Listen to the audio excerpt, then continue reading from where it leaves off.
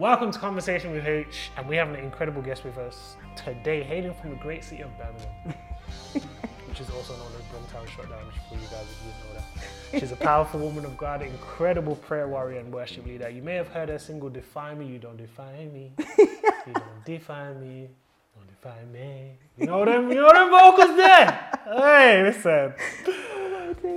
But now she is the Principal Officer of Pentecostal, Charismatic and Multicultural Relations at Churches Together in England. She has been featured on TVN UK, Sky News, Premier Radio, BBC Sounds, BBC Radio, UCB Radio and more. She's a Wise Woman Award winner for Exceptional Young Woman of the Year. She's an incredible sister, daughter and friend. I introduce to you Miss Shamara Fletcher. How are you doing? Hi. I'm well. Thanks for having me. No, thanks for coming on. I told you already, like, you're highly requested. Highly requested from the people there. Oh, I'm humbled.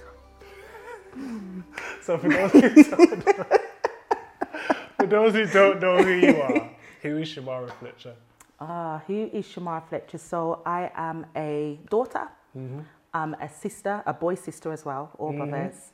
I love music, live music, funky house, garage, all of that. Yeah, listen, I was a master skanker, you know. Listen, love music.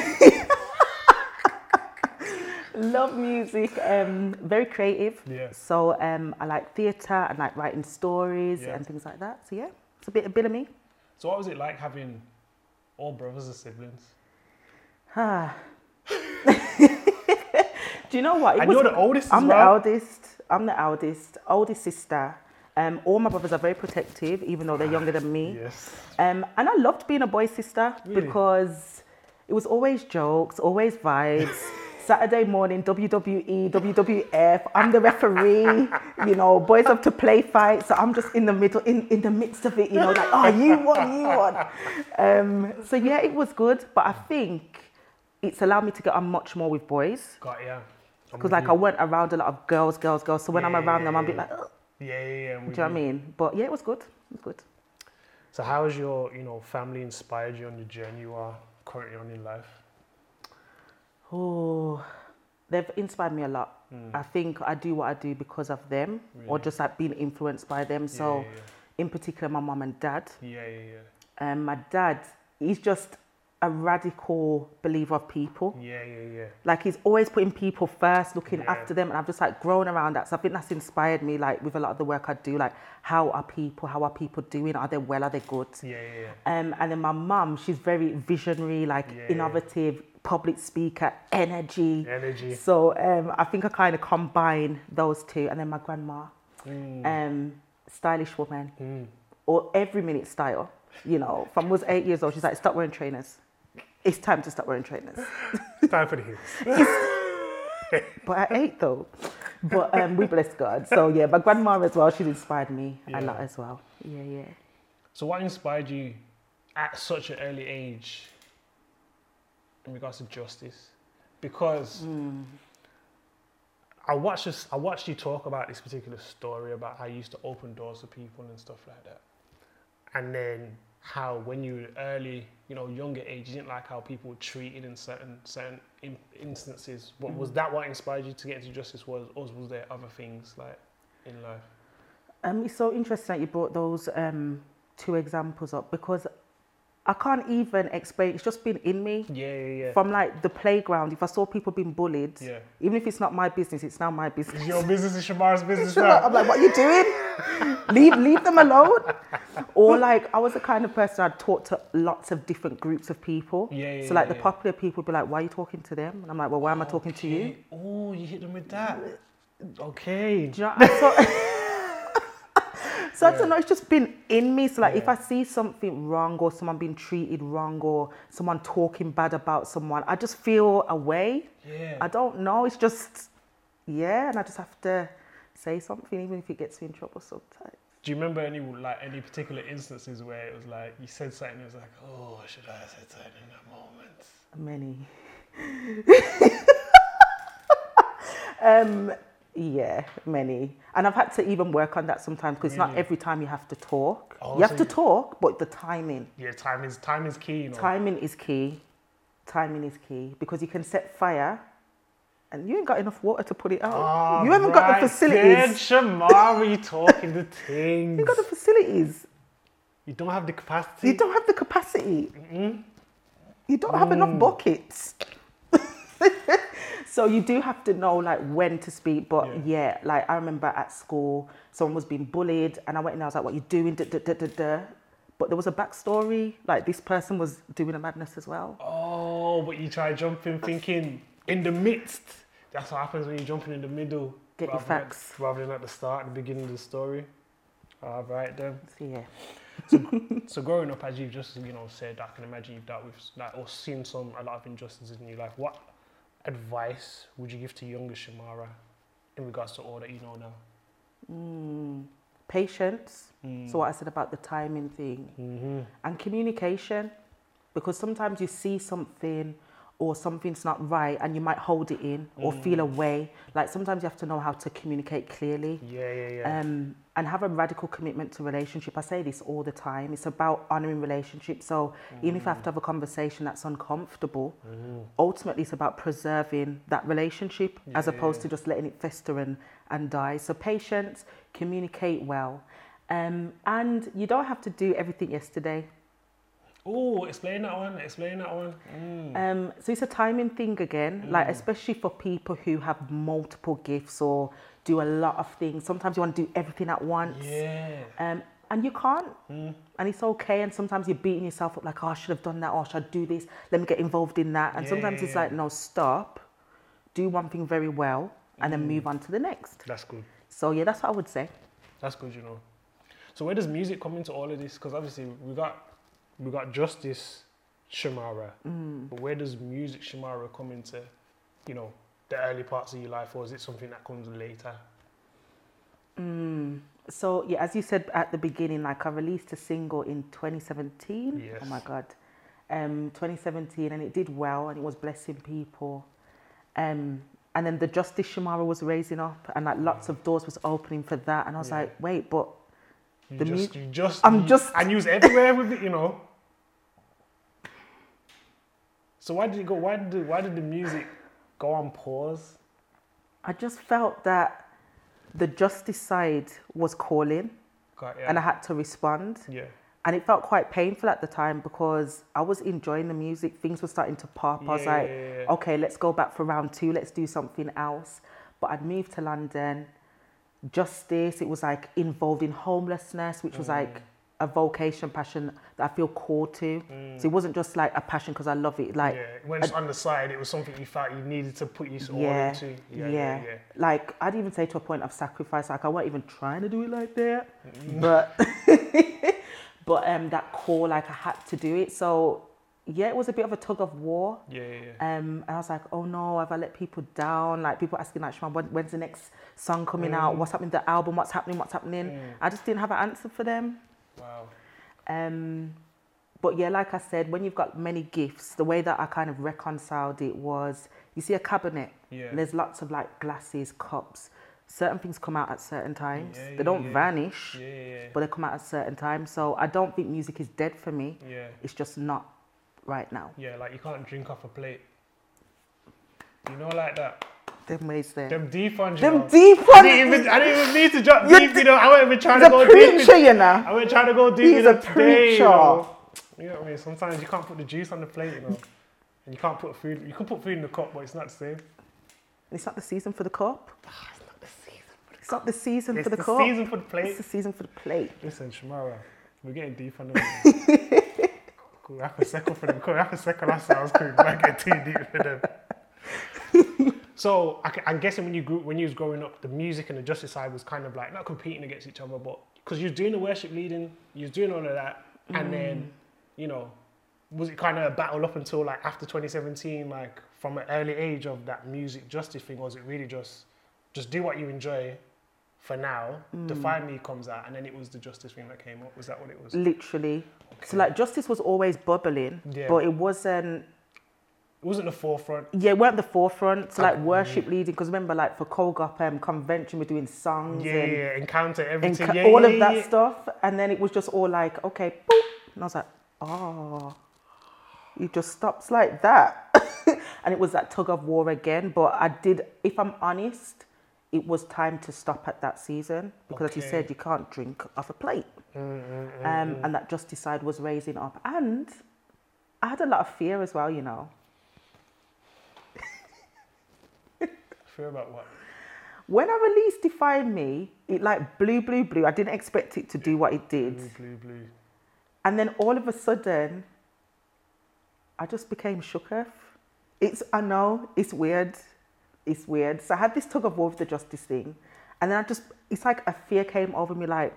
In terms of the music thing? In terms of the music thing, like, will it do as well as Defy Me? Or like... I get you. Should I put something else out? Like, am I being true? Like, just all this stuff. And then it could be paralyzing at times. Do you feel like you'll ever go back to the music thing? Or is it too soon to say? I think I will. Okay. I think I will, but it will be different. Okay, yeah. And I think it will reflect where I mean, because I'm a different person now. Do you know what I mean? Like, you grow. So yeah, I think it'll be a kind of like neo soul-y vibe, live band, that kind of vibe. And the worship leading. Is it calling you? It calls him, but it's that thing again, like the fear. Can I go back into that space? Well, she can. What? Only you're limiting yourself. It's true. If that space is open and available. It's true. All right, then give you something to think about here, you know. We don't just come for conversation, It's too deep, you know. We talked about the plates and the cups. Now you got something to think about when you go home. I need to journal. When you took the step to move out of Birmingham to London, why did you do it? And what did you learn about yourself most during that time? Why did I do it? Just practically, the job was in London. Okay. So I did an internship, half of the week working in Parliament, half of the week working within the Church of England. And it was based in East London. So I just moved because it was the thing to do. When I got there, I was just like, first couple of months, like, yeah, this is lit London. Yeah. And then I was like, oh no, what have I done? It's like my friends and family. It's just me one here. Like, I don't know anyone. And it kind of just sunk in like, oh, I'm in a new city. Because if anyone who's moved to London or lives in London and you're not from there originally, will know it can be a very isolating city if you don't know people. So what did I learn about myself? Like, you have to be intentional in relationship building. You can't just expect it to land in your lap. And also church as well, because obviously went to Colgate. Pentecostal church, and then I was in an Anglo-Catholic Church of England church. Oh wow. Not only that, I was living in a monastic community, so like you live in community with other Christians, it's all day, everyday church. Wow. And I'm already churchy, but then I went church. You went into the midst. The inner room, the inner court. Shandalabo. Do you know what I mean? So but then I was trying to run out of it. I'm like, this is too intense. It's too much. But yeah, it formed me. I learned a lot about myself. And I learned life balance is important as well. I love church, but you need balance. So where do you think you are now in terms of that balance? Much better. Okay. Maybe too much the other way now. In the sense of, I took a sabbatical. I took a break. I just needed time to reflect, and I was like, okay, God, what now? Because I'd left that, went into this kind of new role, new season. I was just like, okay, God, what now? I don't want to be a busy Christian. I don't want to be, just busy and no relationship. A mentor of mine, he said sometimes like if the devil can't stop you doing God's work, he gets you to do too much of it. So I had to just fix that balance. So, you had to fix that balance, which I completely understand. But what does a principal officer for Pentecostal Charismatic Multicultural Relations do? Because that's a long title in itself. It is. And then what have you found most rewarding in what you do? In terms of my job role, being a principal officer for Pentecostal Charismatic and Multicultural Relations, so basically work for churches together in England, and we are the national instrument for ecumenical relations. So basically we bring all churches together. So the Baptist, Anglican, Orthodox, Pentecostal. And then I have responsibility for the Pentecostal and charismatic side of that. So it's not based on race, it's based on our tradition and our theology. So we've got an amazing mixture of races, different traditions within that. We've got people from the Windrush, like what your granddad would have pioneered. You've got people that were indigenous to England, so like Assemblies of God, Elim. You've got your more new African churches like RCCG, and then your new independent churches. So we come together with the national denominational leaders, and we really like vision and look at what is God saying for this space going forward, looking 10 years ahead, 15 years ahead. And what's most rewarding about it now is I'm the youngest appointed person to ever do that. I got appointed at 27. So I think I want to, bring my generation through into that, particularly those from the Pentecostal and charismatic space, to like meet our Anglican peers, our Baptist peers, our Methodist peers, our Greek Orthodox peers, and just like talk and have meals and get to know each other. So that excites me the most. What do you, or where do you see yourself, say 12 months from now, in regards to that role? 12 months from now, I think, definitely bridging those gaps, making those relationships. I'd love some people from our space to have deeper relationships with other young millennial Christians from, as I said, the Anglican Church, Methodist Church. So I'd like to see that definitely in the next 12 months. Yeah. What have you learned in the different spaces that you've in? Because you've come from a Pentecostal background. You then went to Church of England, kind of Anglican background in terms of when you came to London. What have you learned that was different to what you'd grown up in? Oh, so much. Really? So much. Like, I love and I'm thankful for my upbringing within the Pentecostal church, and that formed me up until, like 21. And then going to the Anglo-Catholic Church, it was an amazing experience because I had to find God beyond the music. I had to find God beyond the praise breaks. I had to find God beyond prayer meetings. It was just different. And all those things were great. I'm not saying one is better than the other. But I think in the Anglican Church, I became more human. Okay. Yeah, so oftentimes the way that I would interpret Jesus was as the divine, which he is, right? He's God in flesh. But Jesus was also a human. And I think in the Anglican Church, I found that. So after church, people were like, oh, let's go to the pub. I was like, the pub? The pub? But then I went to the pub. And then you meet people and you get to know who they are and why they're a Christian. And that deepening relationship was just absolutely amazing. And just seeing that God is everywhere. And you can find him anywhere. And I think I became less intense. So before I was very like, yes.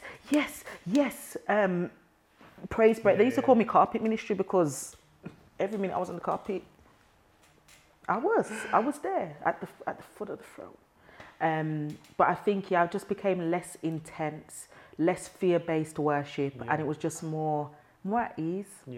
So I think that's what I learned going in those different spaces. God is different. That's good.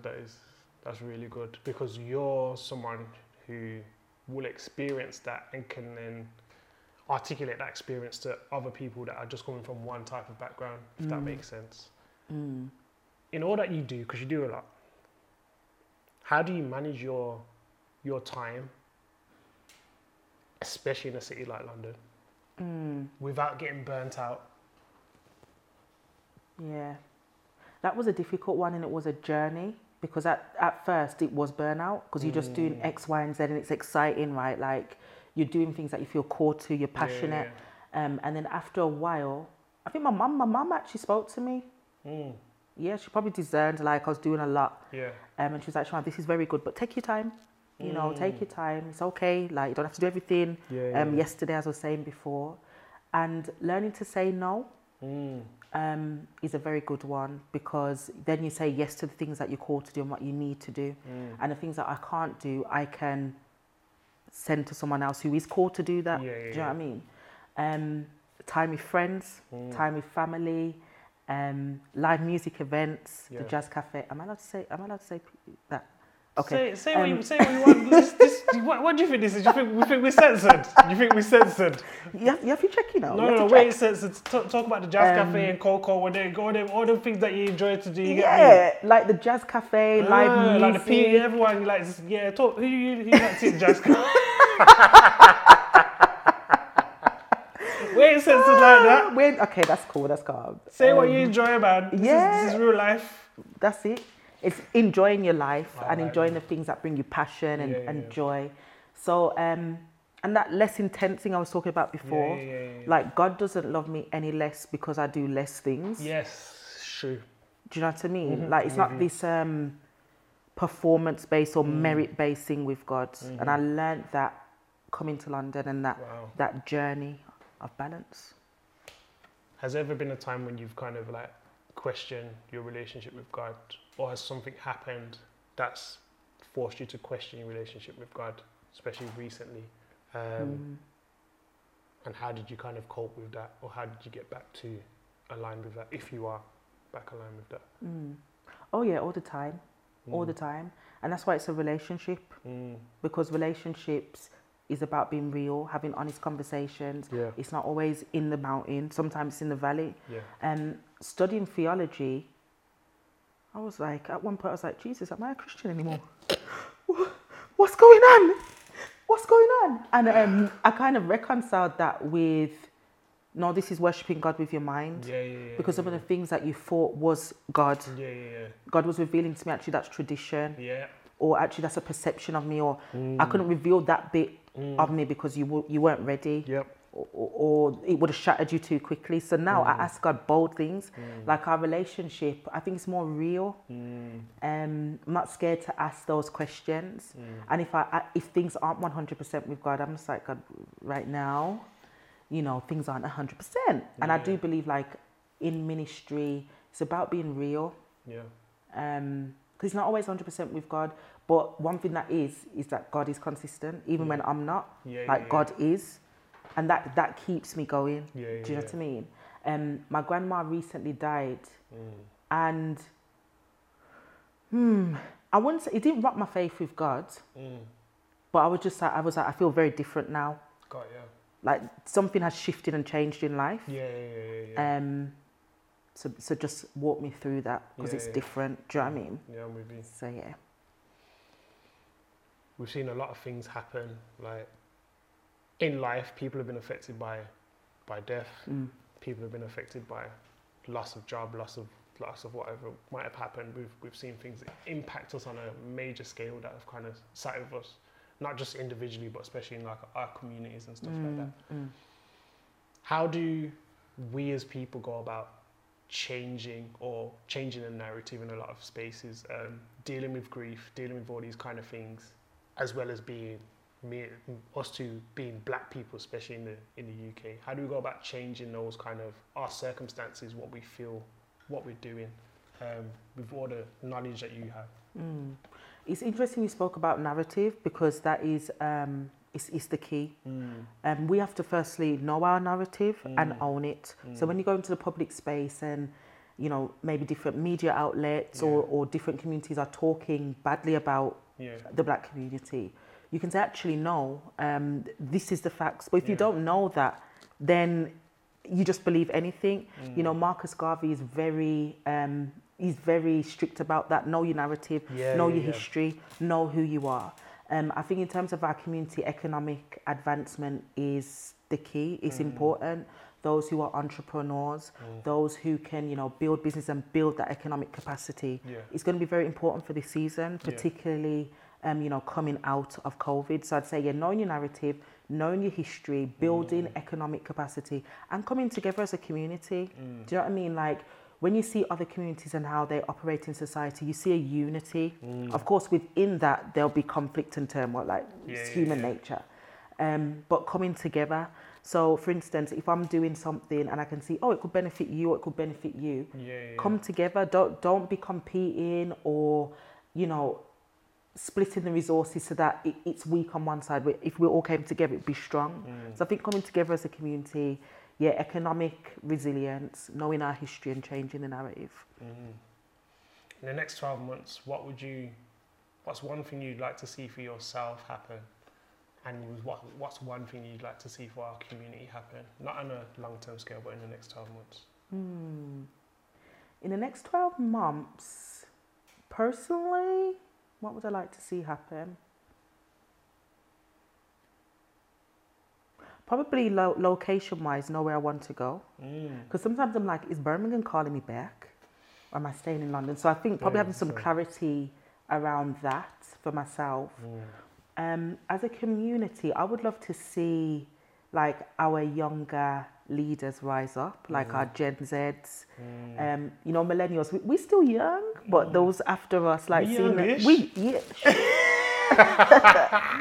young-ish. But yeah, seeing that younger generation come up with ideas and then being given space, I would love to see that for our community, because I think they've got ideas that will just rock our worlds of mind. I'm excited for it. Yeah, definitely. Yeah. My last question to you today is, with where you're at in life right now, what advice would you give to yourself? Celebrate more.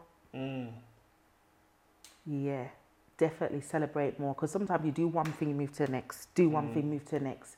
By the time you've done everything, you're like, oh, I just did all of that, or did I take time to reflect on it, or did I take time to say, Ashma, like, take yourself out for a meal, or go and see some friends, like celebrate. I think that's one thing I would definitely say, like celebrate the wins, don't just move on to the next thing. Yeah. That's good. And cry when you need to as well. Okay.